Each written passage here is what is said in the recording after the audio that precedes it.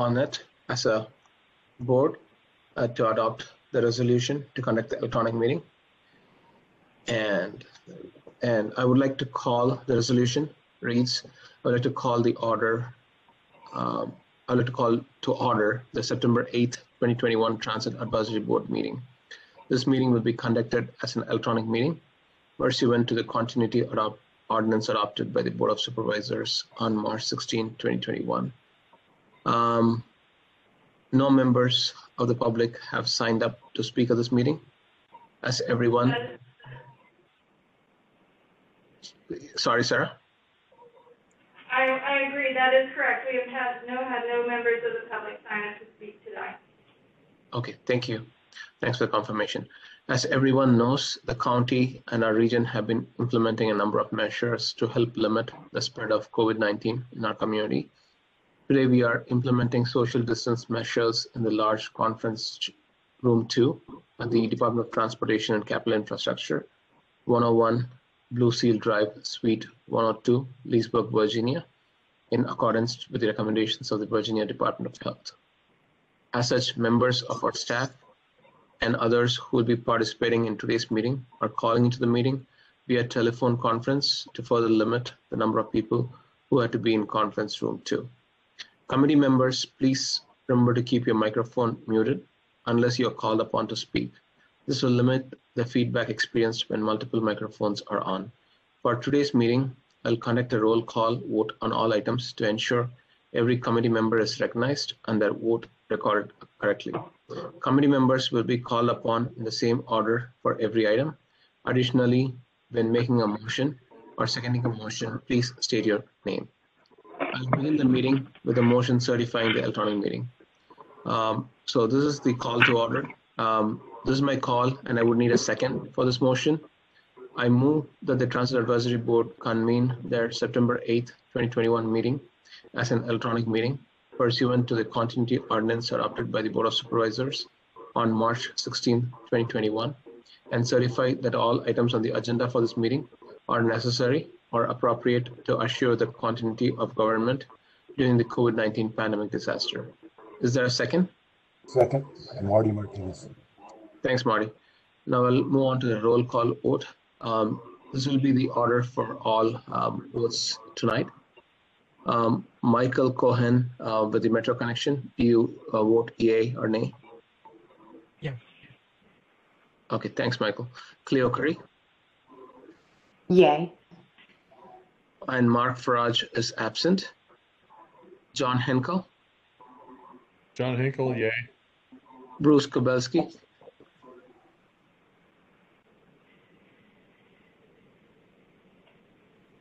Bruce Kobelski? You're on mute, Bruce.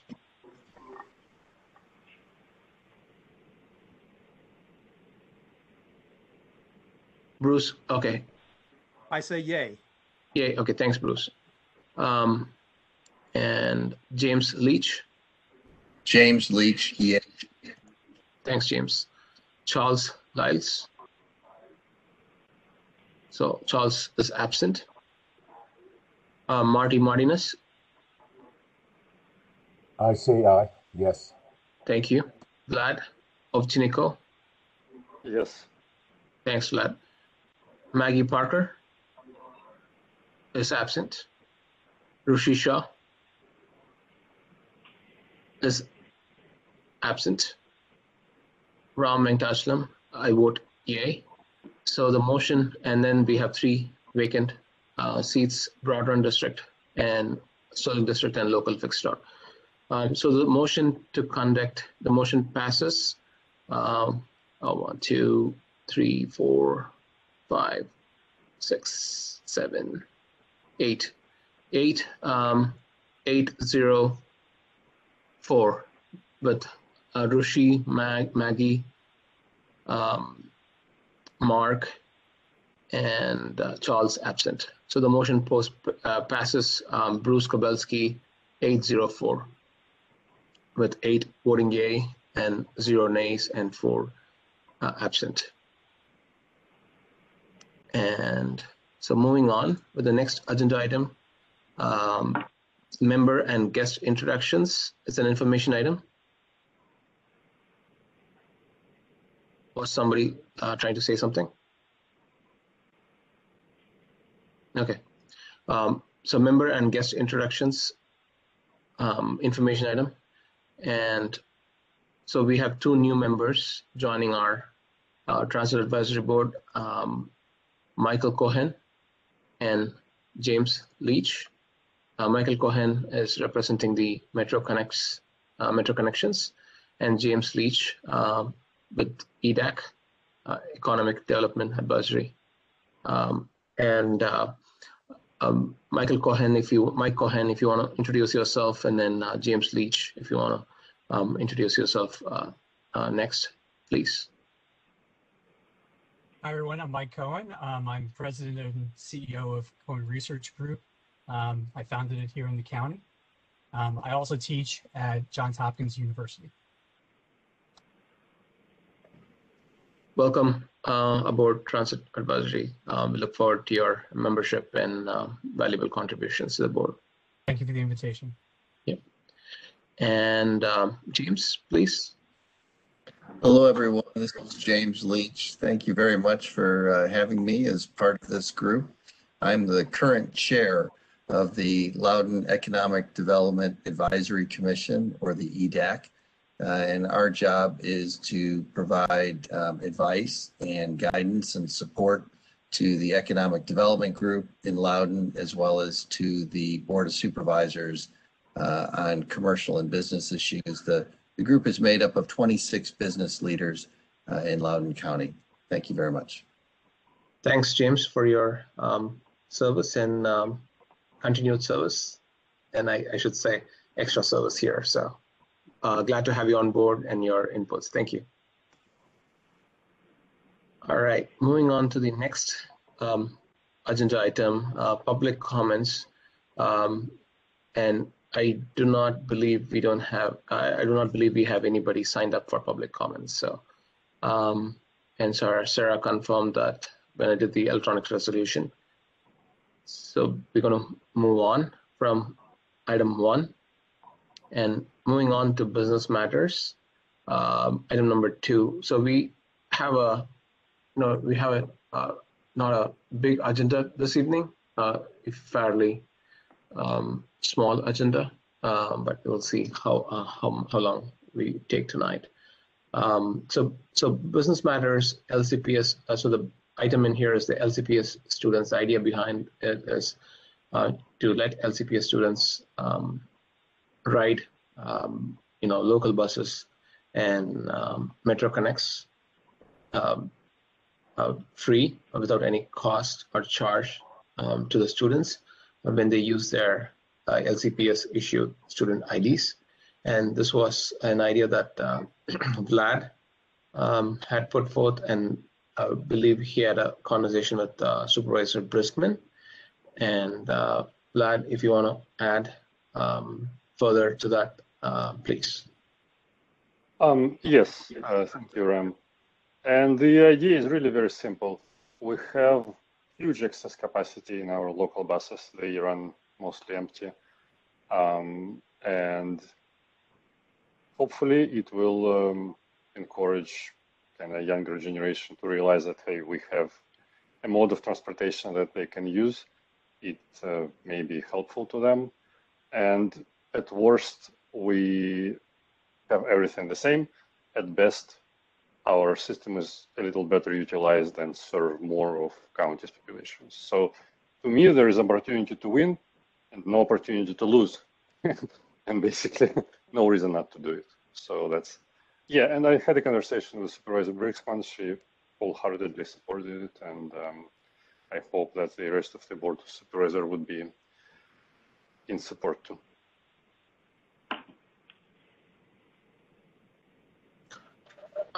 Scott, Penny, any thoughts on that from the staff, or any of the tab members have thoughts on that? Well, I can say that we're planning to report back to the board in October, the 19th. That is our second meeting in October. Scott is preparing the item, and I'll let him speak to it because he's familiar with the conversations, or he and I have discussed it, but I'll let Scott respond to the inquiry. Which part? about students, free ride for students? So, yeah, I mean, for us, it's we're just gonna basically take back and say that, yes, we can do it. We'll take back, if there's a formal tab opinion, that would be good to work that into the item as well. But we will, I think fundamentally the question was asked, can we do it? And so we will be bringing the response back that yes, we can, and it can be handled in a multitude of ways, whether it's by a flash pass of using a student ID, which is not the preferred method, but we may have to use that method in combination with getting some a pass put on to certain products, certain smart trip products. I think is how they're using it. Isn't that how they're using it, Steve, in DC? Yeah, basically there's a smart trip product. There's a smart trip product, right? So we'd have a student pass that we can, I think, just sign up for, and they can load it onto their card, on any card, and get that used. It just needs to be, integrated into the Loudoun County fare set. So, so that's the plan of what we plan to do. We'll probably put some more information in there, a little bit more detail about current routes, how close they're running to current schools, and maybe even pop some information in there about how many people that actually is that we can possibly serve or at least have transit in relation to. So that's where we're headed with that. And if I can add, one of the things that Scott and I talked about is the fact that as we've planned many of our routes, school has not been a primary factor necessarily in how we determine routes.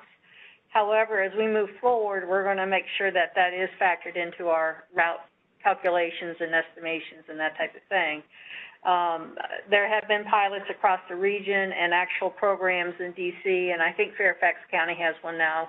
I'm glad. I think it's a wonderful idea. We just need to work out the details of implementing and making it more feasible as we move forward with route changes and things of that nature. Yeah, I would just follow up on that with obviously as transit, proponents, we're all for it. That being said, the majority of the budget in this county already goes to the school system, which includes school transportation. So we just need to make sure that we're really clear as to where we would fit into that organization hierarchy, right? Of, what schools will take care of what, transit can take care of what, so that we're working in conjunction with and not in competition to, if that makes sense. Can I just, a real quick question as this is going around, one thing I'd like to get some clarity on, and I'm glad, Vlad, to know this came from you because you can kind of enlighten us on the conversation, but was this intended for transport to get kids to and from school, or just to provide them free transit use for whatever use they need? I think it's more the latter than the former. Yeah. That's okay. Yeah, really. Whatever use they need. Like, I know that malls are out of favor, but for example, there is a route that goes from Countryside to Dallas Mall, right? I don't know how many kids would take it, but again, the bus runs mostly empty. The most I saw on it was 3 passengers, right? If at any time somebody catches a ride, I see it as a win. But honestly, I'm happy to hear that you plan to incorporate schools into routes, but that goes like far beyond what I thought.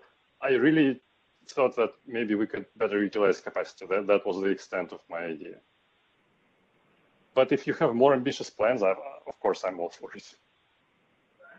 Well, just to follow up on that, Vlad, I think one leads to the other, right? Just like you said, really. So what's going to happen is, while yes, our initial conversation will be, yes, we can do it, and yes, here we are.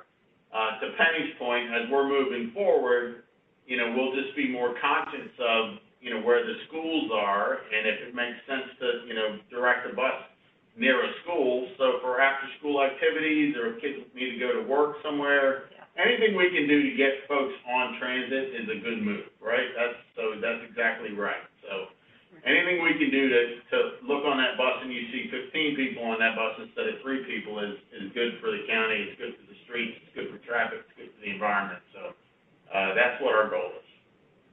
Right. This is Cleo. The question that I have is, since we all seem to be on board, when is this realistically something that can happen? So is this, the end of 2022? Just would like to get some clarity there. And then how will we track it? So how will we know, how many students are using the bus system? Because I think it's a fantastic idea. So obviously it has to go to the board, and the board, right now it's a BMI. So I don't. A board member initiative. Board member initiative, thank you, Penny. I'm not clear as to whether or not there's going to be a motion made at the board meeting to say, let's do this. Right now, the inquiry is can we? And so we will bring that information back with them. Now, let's assume that they make a motion or put it out. The timeline for us to be able to make this happen is really fairly quickly. We could, submit a request to WMATA to get that added into our farebox service. That's about a 90-day process typically. So then it's really just a matter of, ideally what I'd like to do is also have an additional button, although there's a child button on there now, but I would probably have a different button added that says for students, as opposed to child. Child is really for kids under 5. So we would probably add a button for students so that if they did do the flash pass, if they did show their ID, the driver could hit it. But again, I think that's a fairly quick thing that can happen on our end. I'd say somewhere between 90 and 120 days is what I would guess. I know that's a fact for the fare change, that being able to get the pass on there. I just don't know about getting the button program and how quickly that can happen. So, but I think 120 days is pretty fair estimate from the time that we get the go ahead. But and so we can clarify, in terms of routing, Scott, how do we pick up the schools that we aren't currently picking up? That'll be in the next routing cycle, won't it? Well, yeah. So right now we wouldn't change any routes based off of where we're at. So any new routes that would come in every year when we would go to put in new routes. So for example, all of the Metro Connection routes that we're getting ready to add now, or that we're working through at this standpoint, we would make sure any of those routes, if they came really within a half a block, 2 blocks of the school, we would try to make sure that we routed it over to take care of that school. So, but that was really part of the kind of the route additions every year, or even changes every year. Wouldn't each student have their own fare card and it'd be tracked to the fare card? I'm sorry, John, can you say it again? I'm sorry, wouldn't each student have their own fare card that would be tracked to their fare card, that they're a student? And you'd actually record the card. Of course, they'd flash their ID. Right. If they're using the fare card, it's an easy track, right? Because we can run reports and we'll get that off of their smart chip card. Well, actually, it would actually be tracked by the fare set on that, or the pass. I would just have that make that a requirement. They would actually have their own fare card and actually register for it. I like the idea.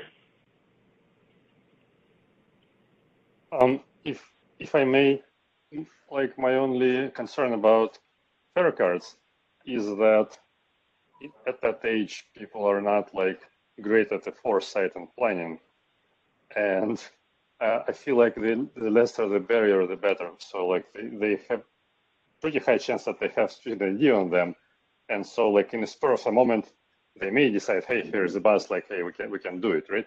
So I understand that from record keeping and everything, it's best to have a fare card, but in terms of like ease of access, it may be a little bit of a hindrance.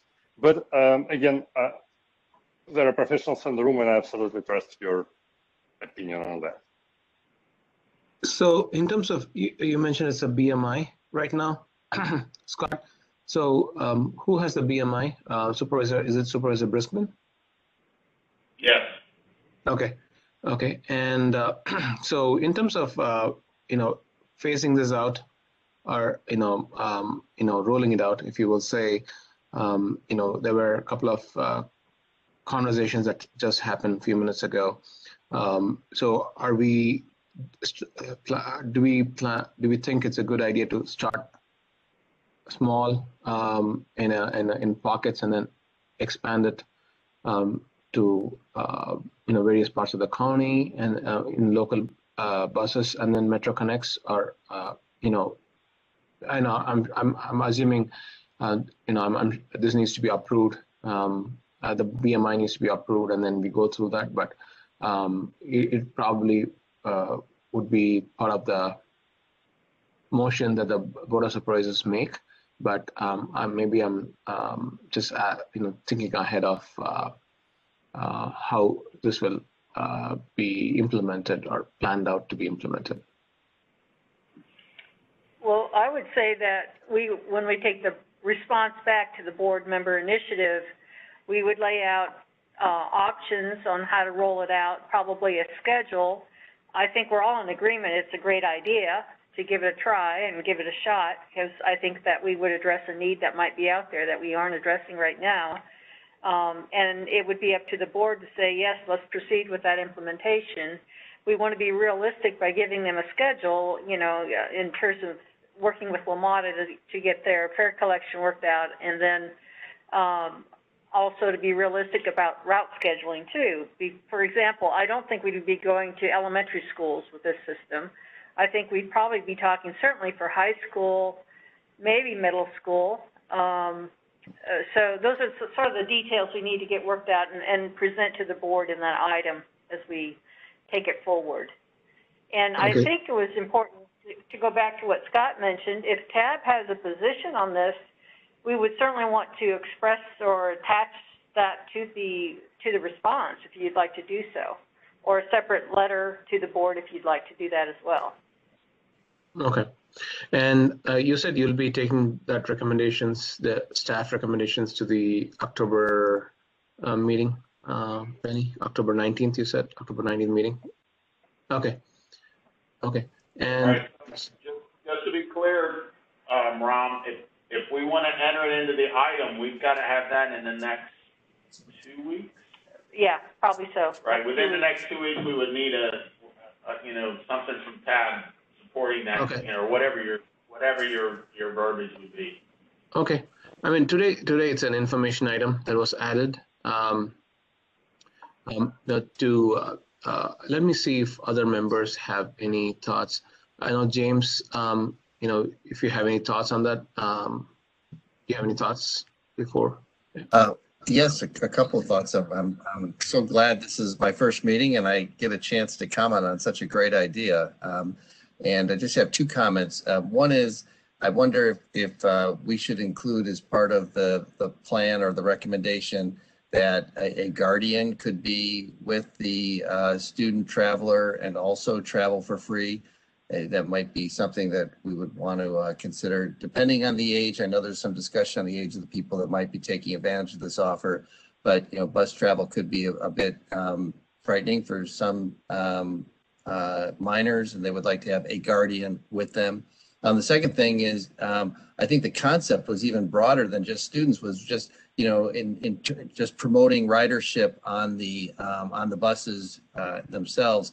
And that might be a kind of a secondary thing that we could bring forward that says, if there are other groups that we would like to target that we think could be future users of these bus service, maybe there's ways that we could target them, or we could have times of the year or times of the day where the bus service is free. But I love the idea of starting with the students. I do think it would be good to have an option considered for a guardian to be with the student, just for safety. Thanks, James. Thank you. Bruce, do you have any comments? Oh, I'm just thinking it's a great idea. Awesome. And Mike, go ahead. It's Mike Cohen, CO. It's like CO-WIN. So there's no, the H is like silent. And, Mike Cohen. Yeah. People blow it all the time. Don't worry about it. Yeah. As far as first of all, this is a great idea.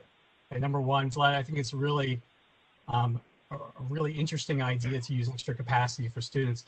I have found at universities where I've taught, ridership is actually a very routine thing.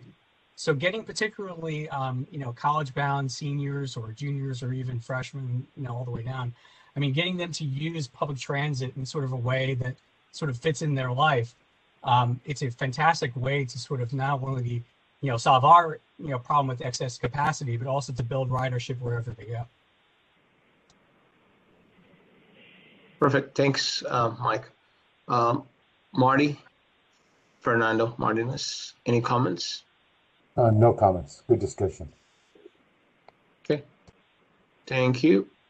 So we had an information item today, but if we want to, like Scott mentioned, we can do two things today. One is as a board collectively, we can vote to support this idea tonight, and to vote on it, I think since we are doing at the same meeting as information, we need to have 2/3 of the members supporting it to bring it to vote to the floor tonight for the resolution. Or we can send a letter collectively, including the member comments, as to why we support the idea if it's in the majority. And I think we have to vote either way for that, to write that letter. And if we support the idea, why it's a great idea and why we support it, to improve, to get better ridership, and have guardians ride with children who may not otherwise use the transit system, and whatnot. So let's Scott, you said the agenda. So when does the agenda gets locked for the board of supervisors? Is it 30 days before? Yeah, it ends up going to,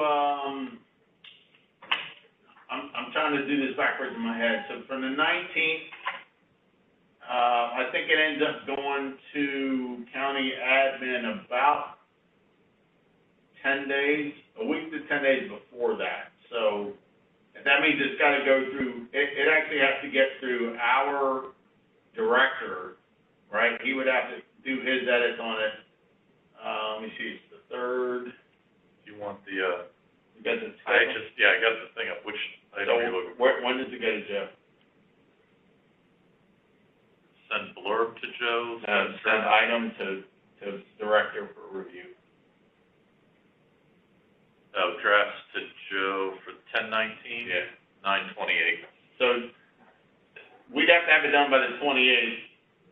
It has to be done by the 28th to get it in to go to Joe.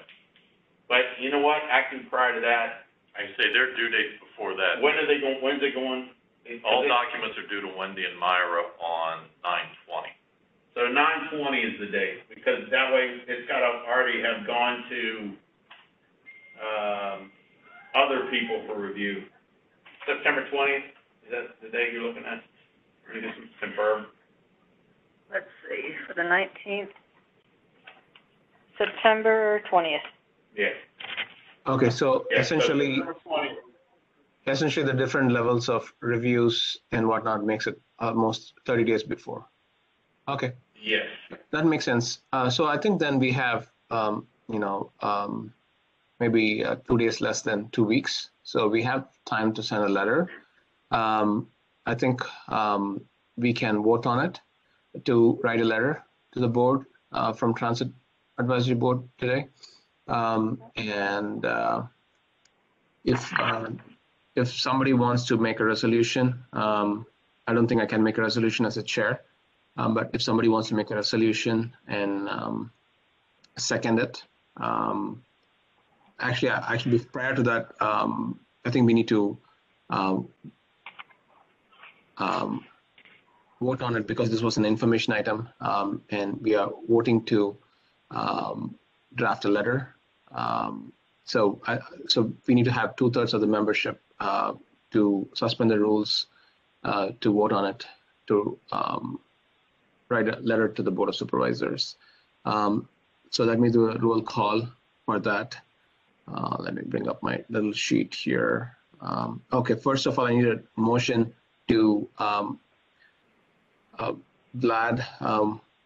Would you like to make the motion to suspend the rules? Yeah, suspend the rules to vote tonight on to write a letter to Board of Supervisors on the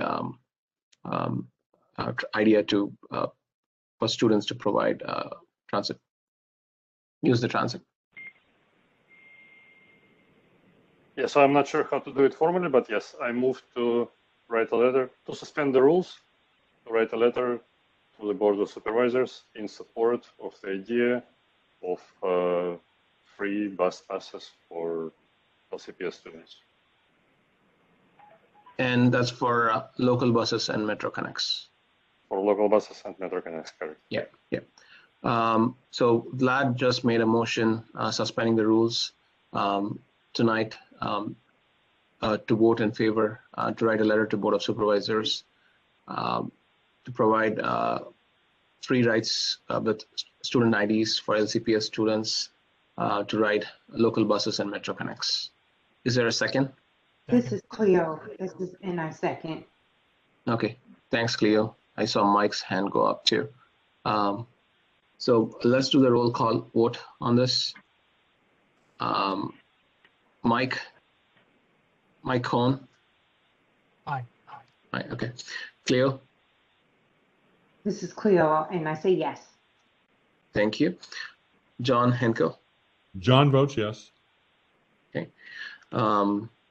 Bruce Kobelski. Bruce votes yes. Thanks, Bruce. James Leach. James Leach votes yes. Thanks, James. Charles is not here. Marty Martinez. Marty Martinez votes yes. Thanks, Marty. Vlad Ovchiniko. I vote yes. Thanks, Vlad. Maggie's not here. Rushi is not here. I'm here. Oh, you're here. Sorry. Thanks, Rushi, for joining in. I'm not sure if you were here. I heard. I've been here for about 10 minutes now. So. Okay, so cool. oh, yes. Okay, so Rushi Shah votes yes, and Ram Venkatachalam votes yes. So the resolution passes 9 yeas, 0 nays, and 3 absent. So 903 is the vote to suspend the rules to write the letter. And so now we go on to vote to write the letter. If somebody wants to make the motion to write the letter in favor of the bus passes for students for free riderships to local buses and Metro Connects. I guess I can make a motion again. So I'm making a motion to write a letter in support of the idea of free rides on local Metro Connect buses for LCPS students. Thanks, Vlad. So Vlad made a motion in favor of writing a letter, actually not a letter, a letter to Board of Supervisors to issue free riderships for LCPS students with their student IDs in local buses and Metro Connects. Is there a second for that resolution? Okay, Mike. Second. Thank you. So Mike Cohn is seconded. And let me go to the roll call vote for this. Mike, you're up on the list first. Mike Cohen votes yes. Cleo Curry. Cleo, and I say yes. Thanks, Cleo. John Henkel. John votes yes. Bruce Kobelski. Bruce votes yes. Thanks, Bruce. James Leach. James Leach votes yes. Thanks, James. Charles is not here. Marty Martinez.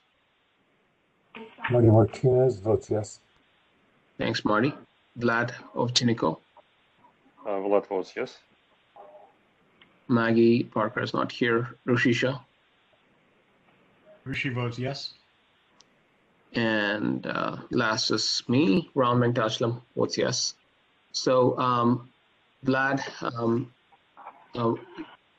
if you could take the lead on drafting that letter up and emailing it to the TAB membership, say sometime in a week's time, say middle of next week for our review, and any changes that the TAB membership wants to make, and then we can send it to staff on the 17th by Friday. That'll be ideal. So they can review the further. Folks can review on the 20th prior to going into the directors and then hitting the packet. Yeah, most certainly, yes. I was just wondering if there are any examples I could use. Is it one of those things where you use like whereas, or can it be free form, or? I can send you a few examples, Vlad, on that, but I think it's a free form text. It's a free form. It's not a whereas. You're not resolving to do anything. That's a resolution. You're actually writing a letter explaining the support of the TAB for this initiative. Right.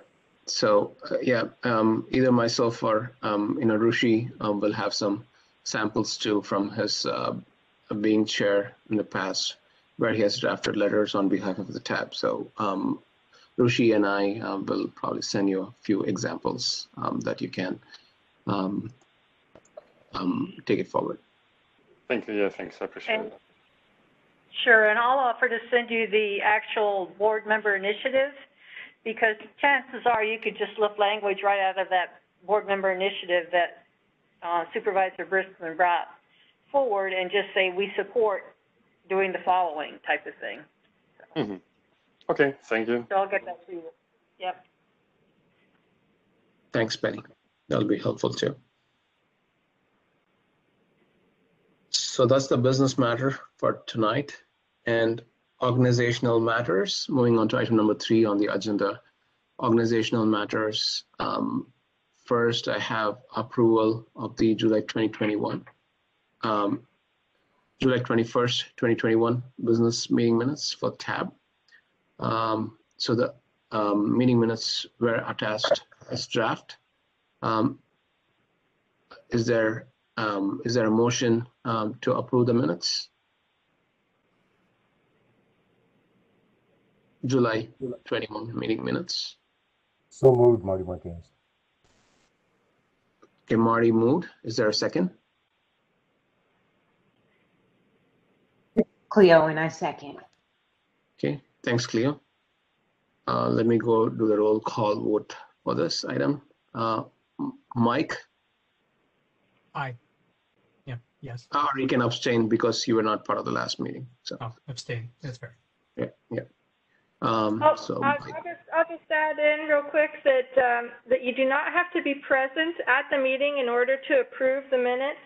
That it's just a procedural thing that you attest that they were prepared, that you respect the preparation of them, but you do not actually have to be present in order to approve the minutes. Okay. And I vote yes. Okay. So nothing contending here. So we good. So Mike votes yes. Cleo Curry? I vote yes. This is Cleo. Thank you. John Henkel? I vote yes, pending any Mark Farage's edits. Okay, thank you. Bruce Kobelski? Bruce votes yes. Thank you, Bruce. James Leach? James Leach votes yes. Thanks, James. Marty Martinez? Marty Martinez votes yes. Thanks, Marty. Vlad Ovchinnikov? Vlad votes yes. Maggie's not here. Rushi Shah? Rushi votes yes. Ram Venkatachlam, I vote yes. So Bruce, the motion carries 9 yeas, 0 nays, and 3 absent. All right, moving on to the next item on the agenda, member update. So we have, as we have the introductions from our new members, Mike, representing the Metro Connects, and James, representing EDAC.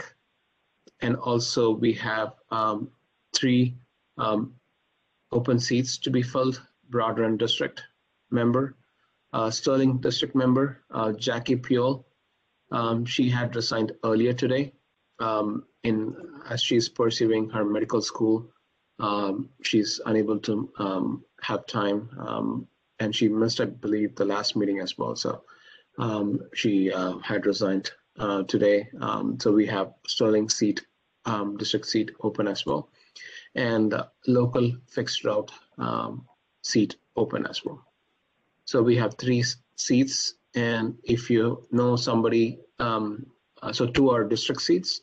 So if the membership are aware of someone who's a transit user, metro, local, long haul, or paratransit user, and would be interested in serving in the tab for the county, please pass on the word and have them submit their interest to the Board of Supervisors, so they can be so they can go through the process to be part of the tab. And this is specifically for Mike and James. If you guys are aware of someone who would be interested, please pass on the word. Thank you for that.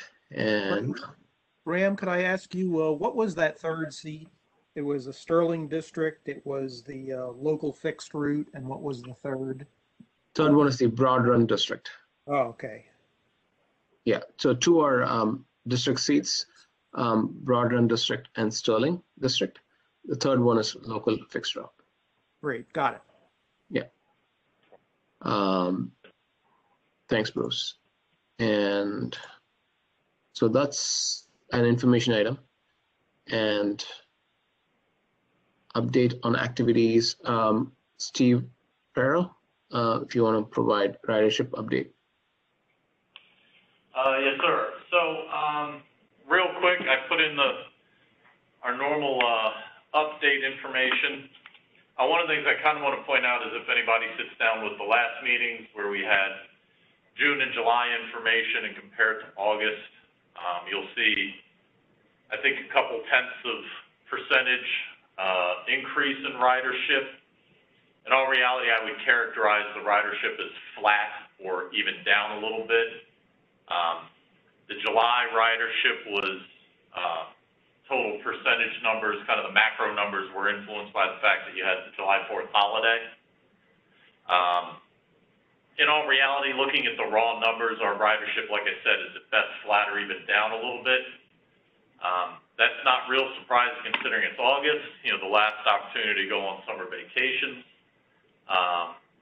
Also with what's going on with the Delta variant to COVID, we have pretty much seen employers delaying or pulling back on their return to work plans. So that ridership trend right now is not real surprising on the commuter and the Metro Connection service. Right now, we've just hit the post-Labor Day period. The first couple days of this week didn't present any grand surprises. Things are still pretty flat.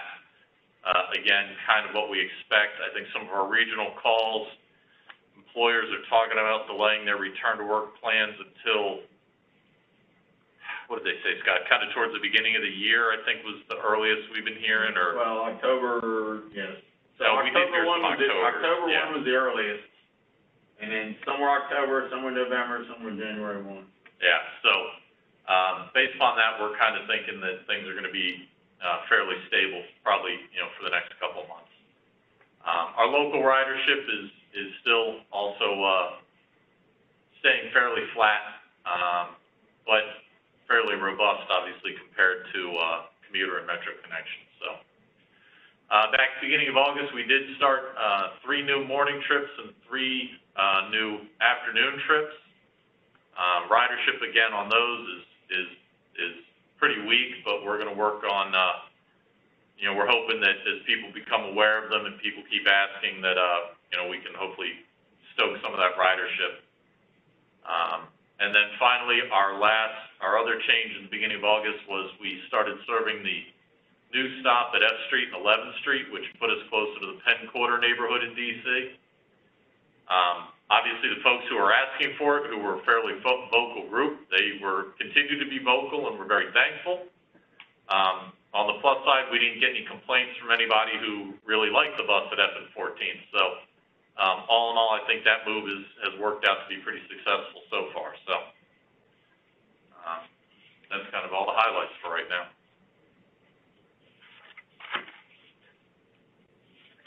Are there questions on the report that Stephen gave? Yeah, I'd if like I may. Okay, go ahead. Yeah, Go ahead, Vlad. Vlad here. So I remember there was this route that connected Sugarland Run with Sterling Park, and it was like the best performing local route besides 7 to 707. So I was wondering if that continues, if people continue using this route.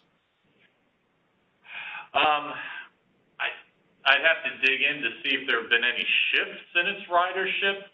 For the 985? No, he's talking Sugarland Run to Sterling Park. That's the 82. That's right. 80. 80. All right. Let's get 80 and 82 backwards. Off the top of my head, I haven't noticed any significant shifts, but I'd have to dive in to see specifically. Right. It's just like I had to drive to Sugarland Run a couple of times, and I saw several people on a bus stop. It's a surprising sight to me. I mean, so it's just because of that. So yeah, thank you.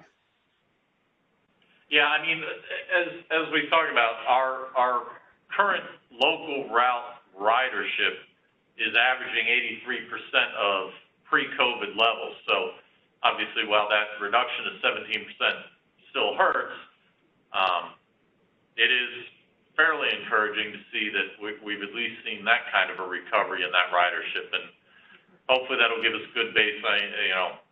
I think one of our big priorities once we get past the phase 2 opening is really going to be to try to figure out how to make our local routes as useful as possible for people. So the fact that that is kind of rebounded to where it has is encouraging for the next for the future as we try to do something more with it. So Vlad, I just pulled up August numbers for that Route 80. That it's averaging about 7.5 people a trip.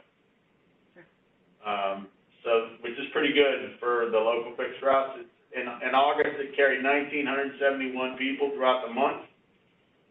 So our biggest route, for example, over and above that is our second biggest route is the Route 82, which is a single bus route, and that's also in Sterling. That travels between Sterling Park and the Dulles Town Center Mall, and that was carried 2,300 people in August.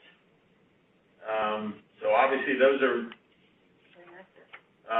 pretty close to those are the highest routes outside of the Route 70. So it's not doing too bad. Right. If I may. Go ahead. I'm sorry, Vlad. Go ahead. Sorry, and maybe related but not directly related question. I understand that the kind of philosophical. There are 2 approaches to designing these routes, right? One is to make sure that every constituent has kind of equal access to the transit system, regardless of usage. And another is that you spend more resources where people are using it. So I was wondering, like, where does Loudoun County lean in that? Are we trying to provide buses everywhere, or are we trying to provide buses where they're most used? So I think you want to take that? Go ahead. No, okay. What I would say is, prior to this board, the philosophy really was to kind of let the local fixed route system lie, meaning it was successful, it was good, it was okay.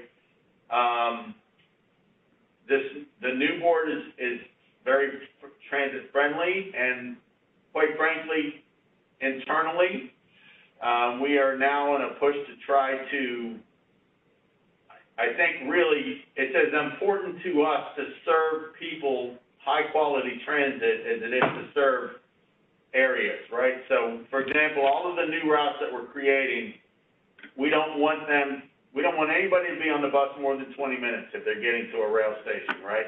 And we also are trying to keep them from waiting more than 20 minutes for a bus. So that's much big, although that doesn't sound great when you're looking at WMATA and there's a bus coming every 5 minutes or 10 minutes.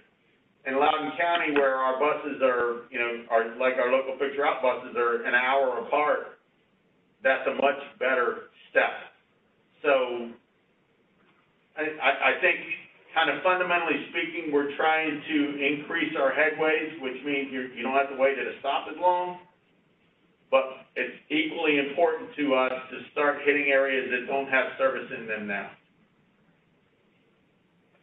I know it's kind of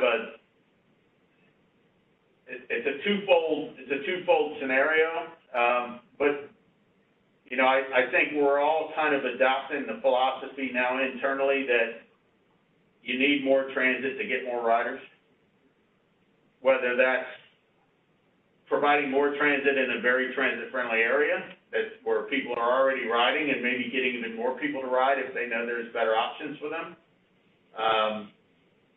But we also are trying to take care of, especially any new developments that come in, especially ones that have lower income affordable dwelling units in them. That's a priority for us to service. Any apartment complexes are priorities for us to service. So it's really a combination of both. I couldn't sit here and look at you guys all in the eye and say that there's one priority over the other. I will add that I don't believe we're at the point of transit for everybody in the county. We're not there yet. But we keep looking at what can we do to be more efficient with the routes we have. How do we reach out to the people who aren't using transit, and how would we best get them engaged in using transit? That may be routing, it may be something else, but there's a lot of areas like that that we want to look at. It's a matter of finding time to do it. Thank you. Yeah, thanks for the explanation.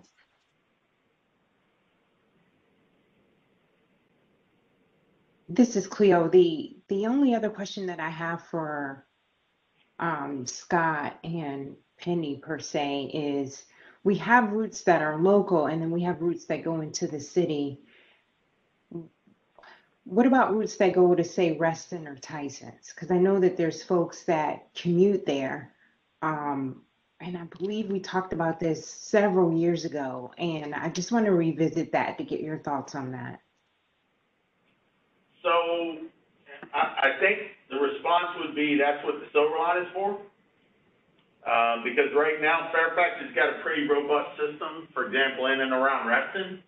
So if folks can get to, they can hop on the Silver Line in Ashburn or in Loudoun Gateway, they can get to Reston and pretty much go wherever they want based off of their Fairfax's transit system. What we will not end up doing, at least it's not on our radar screen now, is to duplicate rail service, right? There's no sense in running a bus down the toll road right next to the rail system. The only bus that we're doing that on right now is the 901, and we're starting to take a good hard look at that as well. And don't forget, Fairfax is already, in the spirit of regional cooperation, yep. Fairfax is going to be initiating a route, or one route that will connect Reston to the Nova campus in Sterling, and then another one that goes from Herndon to the Sterling Library, or that shopping center there. So we have started to get some interconnection. In this case, Fairfax was gracious enough to provide it, if you will. So obviously we will encourage people to utilize those sort of, cross, those regional type resources. Thank you for that. And the only thing I would add is, as it pertains to Loudon getting to Tyson's, for example, I'll use myself as an example. I won't drive to Reston from Lansdowne to then get on the Reston Metro to just Metro into Tyson's. I'm going to drive. And there's a lot of people that are like me that are not going to pay to drive and park at Reston to then get on the Metro, pay for the Metro, and then it's double the time. It's actually more than double the time. So if I'm getting from Lansdowne to Tyson's, there's no chance I'm getting on the Metro. It's too expensive. It's too timely. And those are barriers. So I think that's understandable, what you're saying. I will say, while we're doing our best to adapt the transit system, it is really impossible for us to be all things to all people.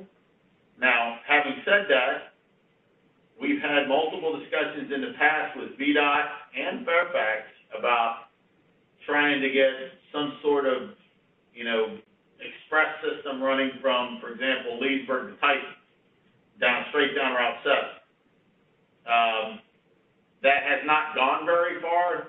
VDOT actually did a study on it a while back, and it didn't fare very well.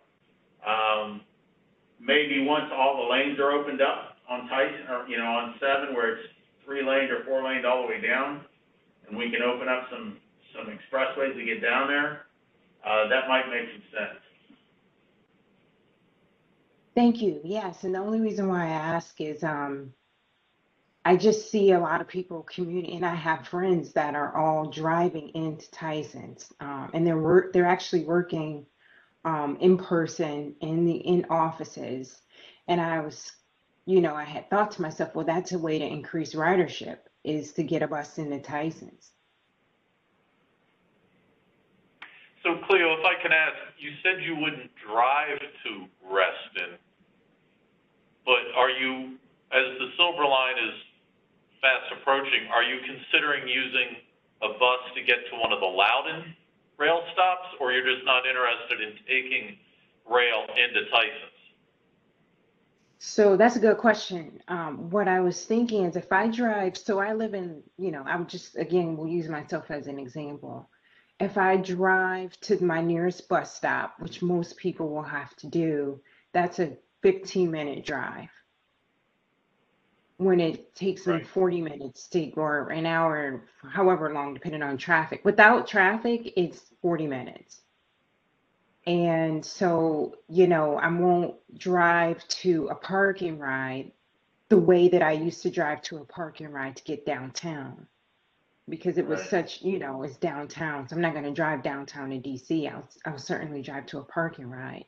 But I'm just looking at the amount of people on the toll road and an amount of people on Route 7 heading into that area. And it's, I just thought it would be another source of ridership, because I would certainly do it. And again, I know I have friends that would do it too. Yeah, my last 6 months, I was actually commuting to Tyson's, and so I come out of Purcellville, Hamilton, so I'd take the bus from Hamilton to the Silver Line, and take the Silver Line into Tyson's, and I found that to be very convenient, time-wise. Obviously, it takes a little longer than actually driving there, depending on what hours you go, but still, it's a lot less expensive and more convenient to do so. Yeah, that's a good point, John. And that's coming from Purcellville. When you're a little bit further in at Lansdowne, it just makes sense to drive it. Yeah. You know what, Cleo? Here's what I can leave you with to close out this discussion, and that is, I hear you loud and clear. In order to really make that work, we'd have to have a park and ride lot, even small, somewhere over on the north side of Route 7 in the Lansdowne area. Outside of that, I'm not sure where you could run a bus that would go down and pick people up and get them to where they need to go in Tysons and get them back. It would be very specific for a very specific group of people, right? So we can, you know, I guess I can just put it in as duly noted. We'll start looking around, and if something pops up that we could use as a park and ride lot somewhere, maybe we can work on that. Yeah, and you know, my last thought on that, thank you, Scott, is if there was a bus that went to Tysons, I would drive to a park and ride lot for that. If there's a bus that's taking me to the Silver Line, I wouldn't, and that's the distinction. I understand. Okay, cool. Thank you.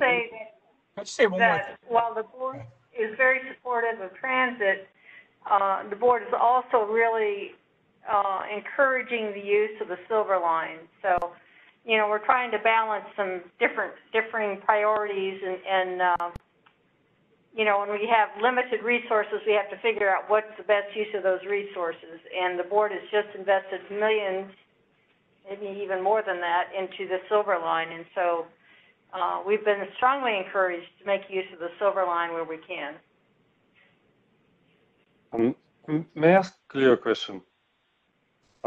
Cleo, so like, assuming the second phase of Silver Line finally opens, there is a park and ride like near Home Depot in Ashburn. Would that be convenient to you? Would it be okay for you to drive south to that area by the Greenway and then take metro to Tysons from there? So I would like to tell you, yes, I would do that, but you know, as this, when you're in the Leeds, I would say Leesburg or Sterling are further in, the Silver Line slows you down if you got to take a bus to get to the Silver Line, because that means you got to drive to a park and ride. So yeah, I'm not talking about bus, just to clarify, right? Like there is a big park and ride lot right near Home Depot in Ashburn, like right on the Greenway. So would that park and ride lot serve you? Like it will be you driving there, parking there, and then taking the metro directly from there. So no buses involved. What about the one that's closer to her on Russell Branch Parkway, like the one right across from? Or that. But yeah, I mean that one's 5 minutes away, and I live in Ashburn Village, so I'm like 5 minutes away from that one, and I think that's not measurably farther away from her. But I think what she's saying is like she's not going to take a bus to go to the metro to wait another 15-20 minutes. Yeah. I'm with that. Yeah, I will tell you, like an extra 20 minutes before you get to work. You got it, Mike. So yeah, that's the problem. Vlad, I've actually thought about that as well, where, okay, so how would I get down to Tysons or even down to DC on off hours? And on off hours, it makes more sense to drive, but on hours, I'd love to be able to take like what I used to take over at GW, which was to get on their bus, which would take you straight down to GW, which was fantastic. And it was actually faster than if you drove it alone. But for Cleo, and actually for myself over here in the village, for us to go down to the one off of Russell Branch, unless you're running those buses fairly often, like you were talking about earlier, you know, like 3 times, you know, an hour or more, it may actually be, depending upon where you get left off, 15 to 20 minutes longer to get to work than shorter. And you have no control over when you're getting there or back. So Rushi had a comment. Yeah, so I think this is more than the local bus thing. I think this is more of a commuter bus thing where, you know, having a stop in Tysons or having it end in Tysons, so, or even maybe having a rest in Tysons stop, you know, where now the demographics are changing, you know, DC isn't the complete center of the gravitational universe for us. I know I don't take the bus because I have no way to get to Reston from where I am at. And as much as the Silver Line is great, I live just south of Lansdowne in Belmont, and I can tell you it will triple my time and double my expense to take the metro than it is to drive. So, you know, so I understand what the supervisors are trying to do, but it doesn't make financial sense and time sense for me to do that. Now, if I can drive to Russell Branch or something like that and grab a bus and at 8 o'clock in the morning and get down there by 8:30, hey, I'm going to do that because that means I don't have to pay the $3.50 or whatever $4 it is for the toll road, and I can take the express lanes in, and I'm going to be there much faster. So now there's a value for me to do it, to spend that money. So I'm not necessarily talking about, and then there's the other one where like, hey, my daughter loves going down to Tysons Corner Mall. She can't drive yet, so she can do the bus thing. I don't think that's as important right now as getting the commuters once that is running, getting the commuters there and back. So you don't have to run it 3 times a day, maybe 3 times in the morning, 3 times in the evening, whatever, or once, see what it's like. But I can see that having some value because Arlington and DC are not all of it. It is a lot of it, but I know I have never worked east of Tysons Corner in my career, and so I've been in Tysons and Reston my entire career, and and there are a lot of us out there like that. So question, and I think we will probably let Scott to investigate this, look into this a little bit more, and then get back to us at the next meeting. But just a question. So wasn't there a similar service, Scott, from I'm trying to remember, from the near Moorfield area? There was a bus service that went to Tysons. It made a loop and it came back, if I recall correctly. But anyways, if there aren't any further burning thoughts that you may want to add to it, but I want to just say that I had a question to Stephen on the last bullet that you have in your you mentioned the Penn Quarter neighborhood and TSA mandate. You might have had this bullet all along, but it never caught my attention because mostly I was in person. And but today I happened to notice that the mask mandate. So TSA, right? So it's just maybe my ignorance on this is so. Our buses traveling by our buses, do they come under TSA too? I thought it was just purely the air travel piece, but it might just be my ignorance if buses come under TSA as well. I'm sorry, I didn't do the buses. Say again? Oh, no, I was saying. I don't think we're clear on what you're asking. So the mask mandate that you have in there until January 2022 for public transit. So TSA mask mandate. So does that? I thought TSA was more for air travel and not for public transit, but that's just. That is a good question. I think that's a very common perception, but yet Transportation Security Administration is a function of the United States Department of Transportation, and they do have regulatory authority on public transit. Okay. Yeah. Okay. That's all I wanted to clarify. Okay. So with that, I think also Rushi Shah, he was invited to attend a focus group earlier today, I believe at 1 o'clock, Virginia Equity focus group for transit. So Rushi, if you want to provide any inputs from your focus group, that'll be great. So just quickly, I'll let you guys know. So I participated in a focus group. There were 8 or 9 people on. There were some connection issues, just as you might expect. It was all on Zoom earlier today. People from the Northern Neck to the Hampton Roads areas, Danville, Lynchburg, Richmond, were all there. So we talked about transit needs. They asked about how do we communicate with our riders? What is, there were different people that were on there. So there was not just me as an advisory board members, but they also had specific representatives from, like, whether it was the immigrant community, elderly and disabled community, or, so a lot of different people there that weren't necessarily, and some of them worked for the different departments of transit. So it was definitely an interesting, but what was most striking to me was that we all have, to the same one degree or another, similar transit needs. In Loudoun County, believe it or not, we actually have more because we're a large county and we have a very diverse geography as well as demography. But versus some of the other places that maybe they're more just straight paratransit, and that's really all they need. But the goal was to get an idea of what do we see the needs are, where do we see the needs being, what do we need doing well, what do we think that needs to be improved, and looking forward, what can we do to improve things?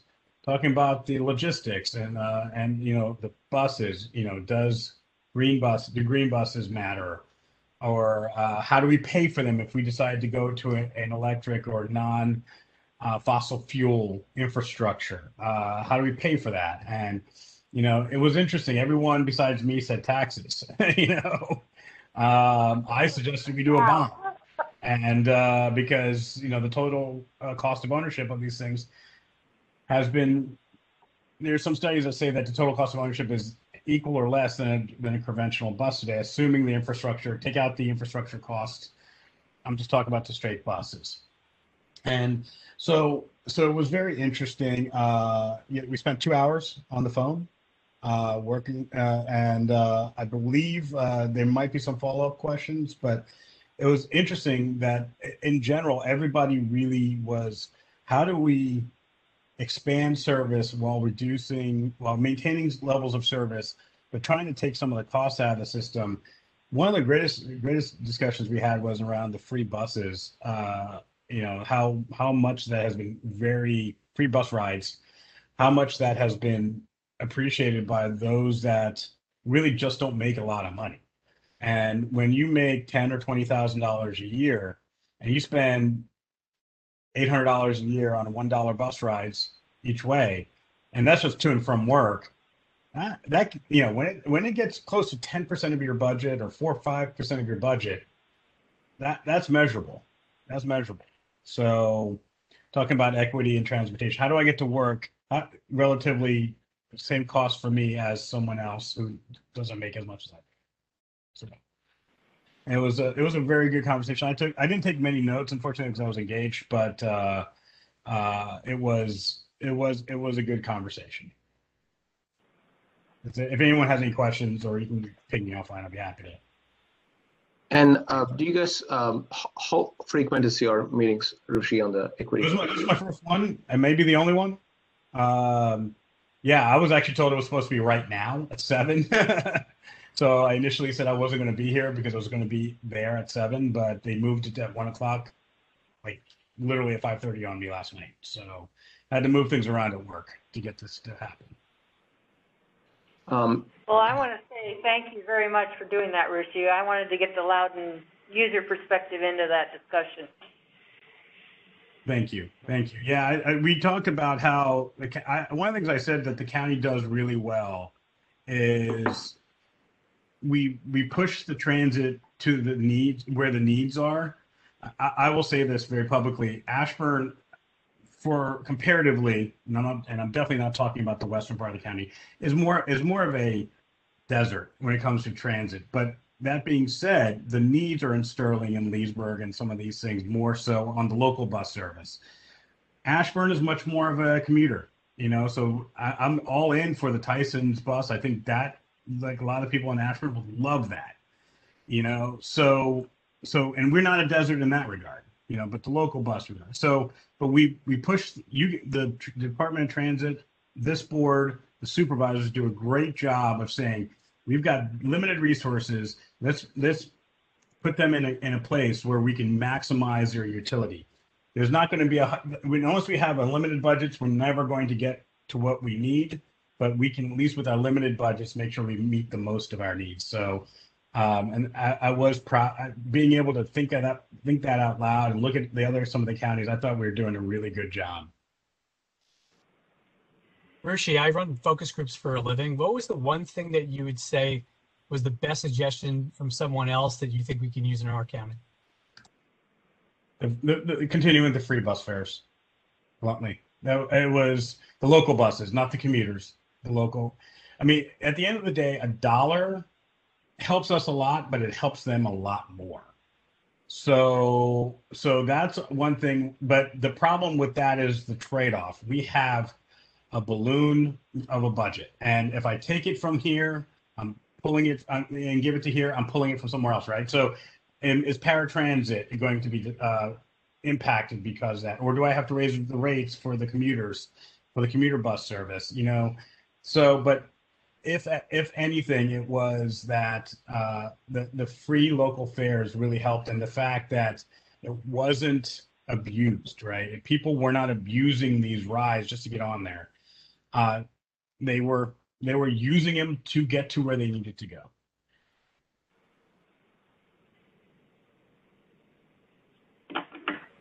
Any other questions or comments for Rushi? Or, you know, as he suggested, we might reach out to him offline as well, so we don't have to hold everybody up. If anybody have any comments, questions, real quick? All right. If not, I think that we are at the end of our agenda, and you know, I want to thank the staff that, you know, that's been all along with us for transit. Sarah, Scott, Penny, and Stephen Farrow. You know, it's thanks for putting in the time and ensuring you know, safer transit for our county residents. So I appreciate all your efforts running a well-oiled mission. There was Ron, could I jump in again with another suggestion? Sure. We've been talking about going to the TMOF, the Transit Maintenance and Operations Facility. Can never remember the name. Right. And I was proposing that we consider that for our November 17th meeting, which probably will be in person. There is a conference room there. We could meet there, do a walkthrough of the facility, and then just meet in the conference room for the TAB meeting, if that would work. We've got a couple of new board members. I think it's a good time to do that site visit if you would like to do that. Just a question, Penny. So we would open that up to the public as well? Okay. Yeah. Mm-hmm. Okay. Yeah. Is it a yes from Penny? I couldn't tell. Yeah, it's just that we would open it up to the public as we did the meeting. Yeah. Okay. Okay. So that translates into my next business meeting. Agenda item number 5 on the agenda. So why does it say October 13th? So the next business meeting is on November 17th. Okay. So so the next business meeting of the TAB is being tentatively proposed for I would say 7 p.m. Instead of 6:30. If everybody's okay with that, because everybody has to come in person, or does the TAB want to stick to 6:30? 7 p.m. This is Cleo. Did we vote? Are we doing virtual meetings, or are we just going to have an ad hoc for this one in person? I just want to make sure. I think from November it's going to be in person going forward. And is there any reason we need to try to be at the facility in daylight so that we can see things, or is everything okay in the evening? It's very well lit.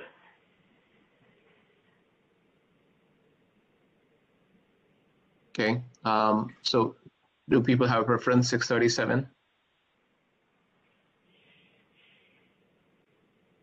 I prefer 7. If it's going to be in person, it allows me to get finished, eat dinner, and get there. So while I'm virtually, I mean, I'm not going to lie, here's my dinner. So yeah, so I was on video for a while I was eating.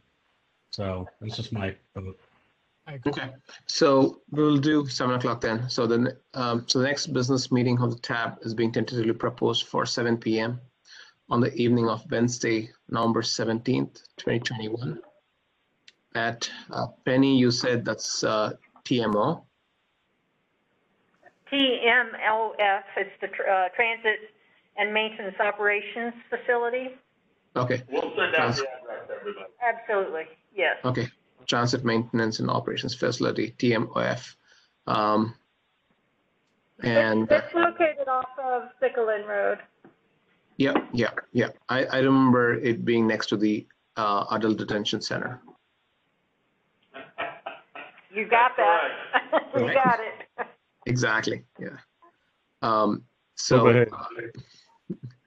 And the note B on my agenda says, on days when Loudoun County Public Schools are closed due to inclement weather, or when Loudoun County government is closed, the Transit Advisory Board meeting is canceled. So that's the end of the agenda for today. Is there a motion to adjourn the meeting? So moved. Ram, if I can add one more piece of information just for an FYI, and I'm sorry I'm a little just, jumping in here, but I wanted to make sure the TAB was aware that we've been providing assistance at the airport, at the Dulles International Airport, with the repatriation process. So we've been assisting since, when did we start, Steve? August 20th. 20th, and we're looking at how much longer we operate the transportation services there. So what are you doing? Terminal. Are you taking them? Where are you taking them? We are moving Americans, those who are natives or U.S. citizens, there's the word I'm looking for, over to the repatriation center, which is currently at the Marriott Hotel on the airport property. So we've been going back and forth 24/7 between those two facilities, and then others have been stepping in to transport those that are not U.S. citizens to another location, but we have not been involved with that directly. So we've added a little part to that whole puzzle of getting people where they needed to go, along with our human services and others doing work around COVID testing and helping place people and things of that nature. So there's been a lot of activity, probably under the radar, that's been going on in the region to assist with the repatriation process and bringing those coming from Afghanistan into the United States.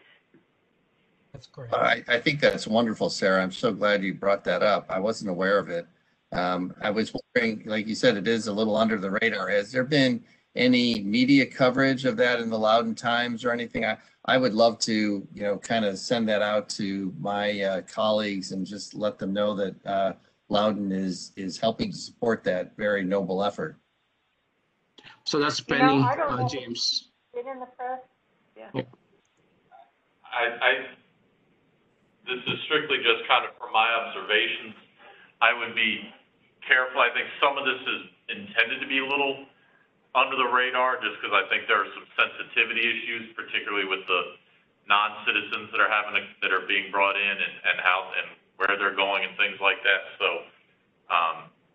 So maybe it's intentional not to. Yeah, I would maybe look for some guidance, from public affairs or something like that.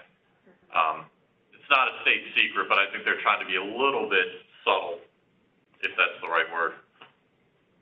Well, I commend. Feel free to reach out to me, and I'll see what I can tell you, James. I'd be glad to help you out with that. I think, given your role, it's important to know that even though we provide services locally, as our director pointed out, we are acting internationally at this point. We are assisting with an international event, and it just goes to tell you how important services are in the local jurisdiction. Well, thank you, and I commend the effort, and I do appreciate the comments, though, that were just made about potential sensitivities, as there probably are with so many things. But I do commend the effort. Thank you. Yeah. We all commend the effort, and I think there's a valid point in terms of sensitivity because most of us or none of us on the call know about this, so that's probably for a reason. Yes, we will let it stay there. So Rushi made the motion. Anything else? Penny, Scott, Steve, Sarah, before we adjourn? Okay, silence is golden. Yeah, I'll just add that at this point, I haven't heard anything that would lead us to believe that they're not going to, that they are going to extend the remote participation. By all means, if the county admin passes along something, I will certainly let everybody know. But at this point, the electronic meetings are due to, the authorization for that is due to expire at the middle of this month. Perfect. And I think I did see Charles Lyles join in for a few minutes, maybe 30 minutes ago, but then I think he probably popped in and out. So I was going to mention him, call him if he has any comments as he joined, but he left. So with that, I don't think we have any new business matters. Is there a motion to adjourn the meeting? All right, Rushi makes a motion. Is there a second? Second. All right, thanks, Mike. We don't vote on this, so so we good. Thanks, everyone. And Bruce, I'll get with you on the minutes. Thanks, everybody. Thank you. Yeah. Thank you. Bye-bye. Good night.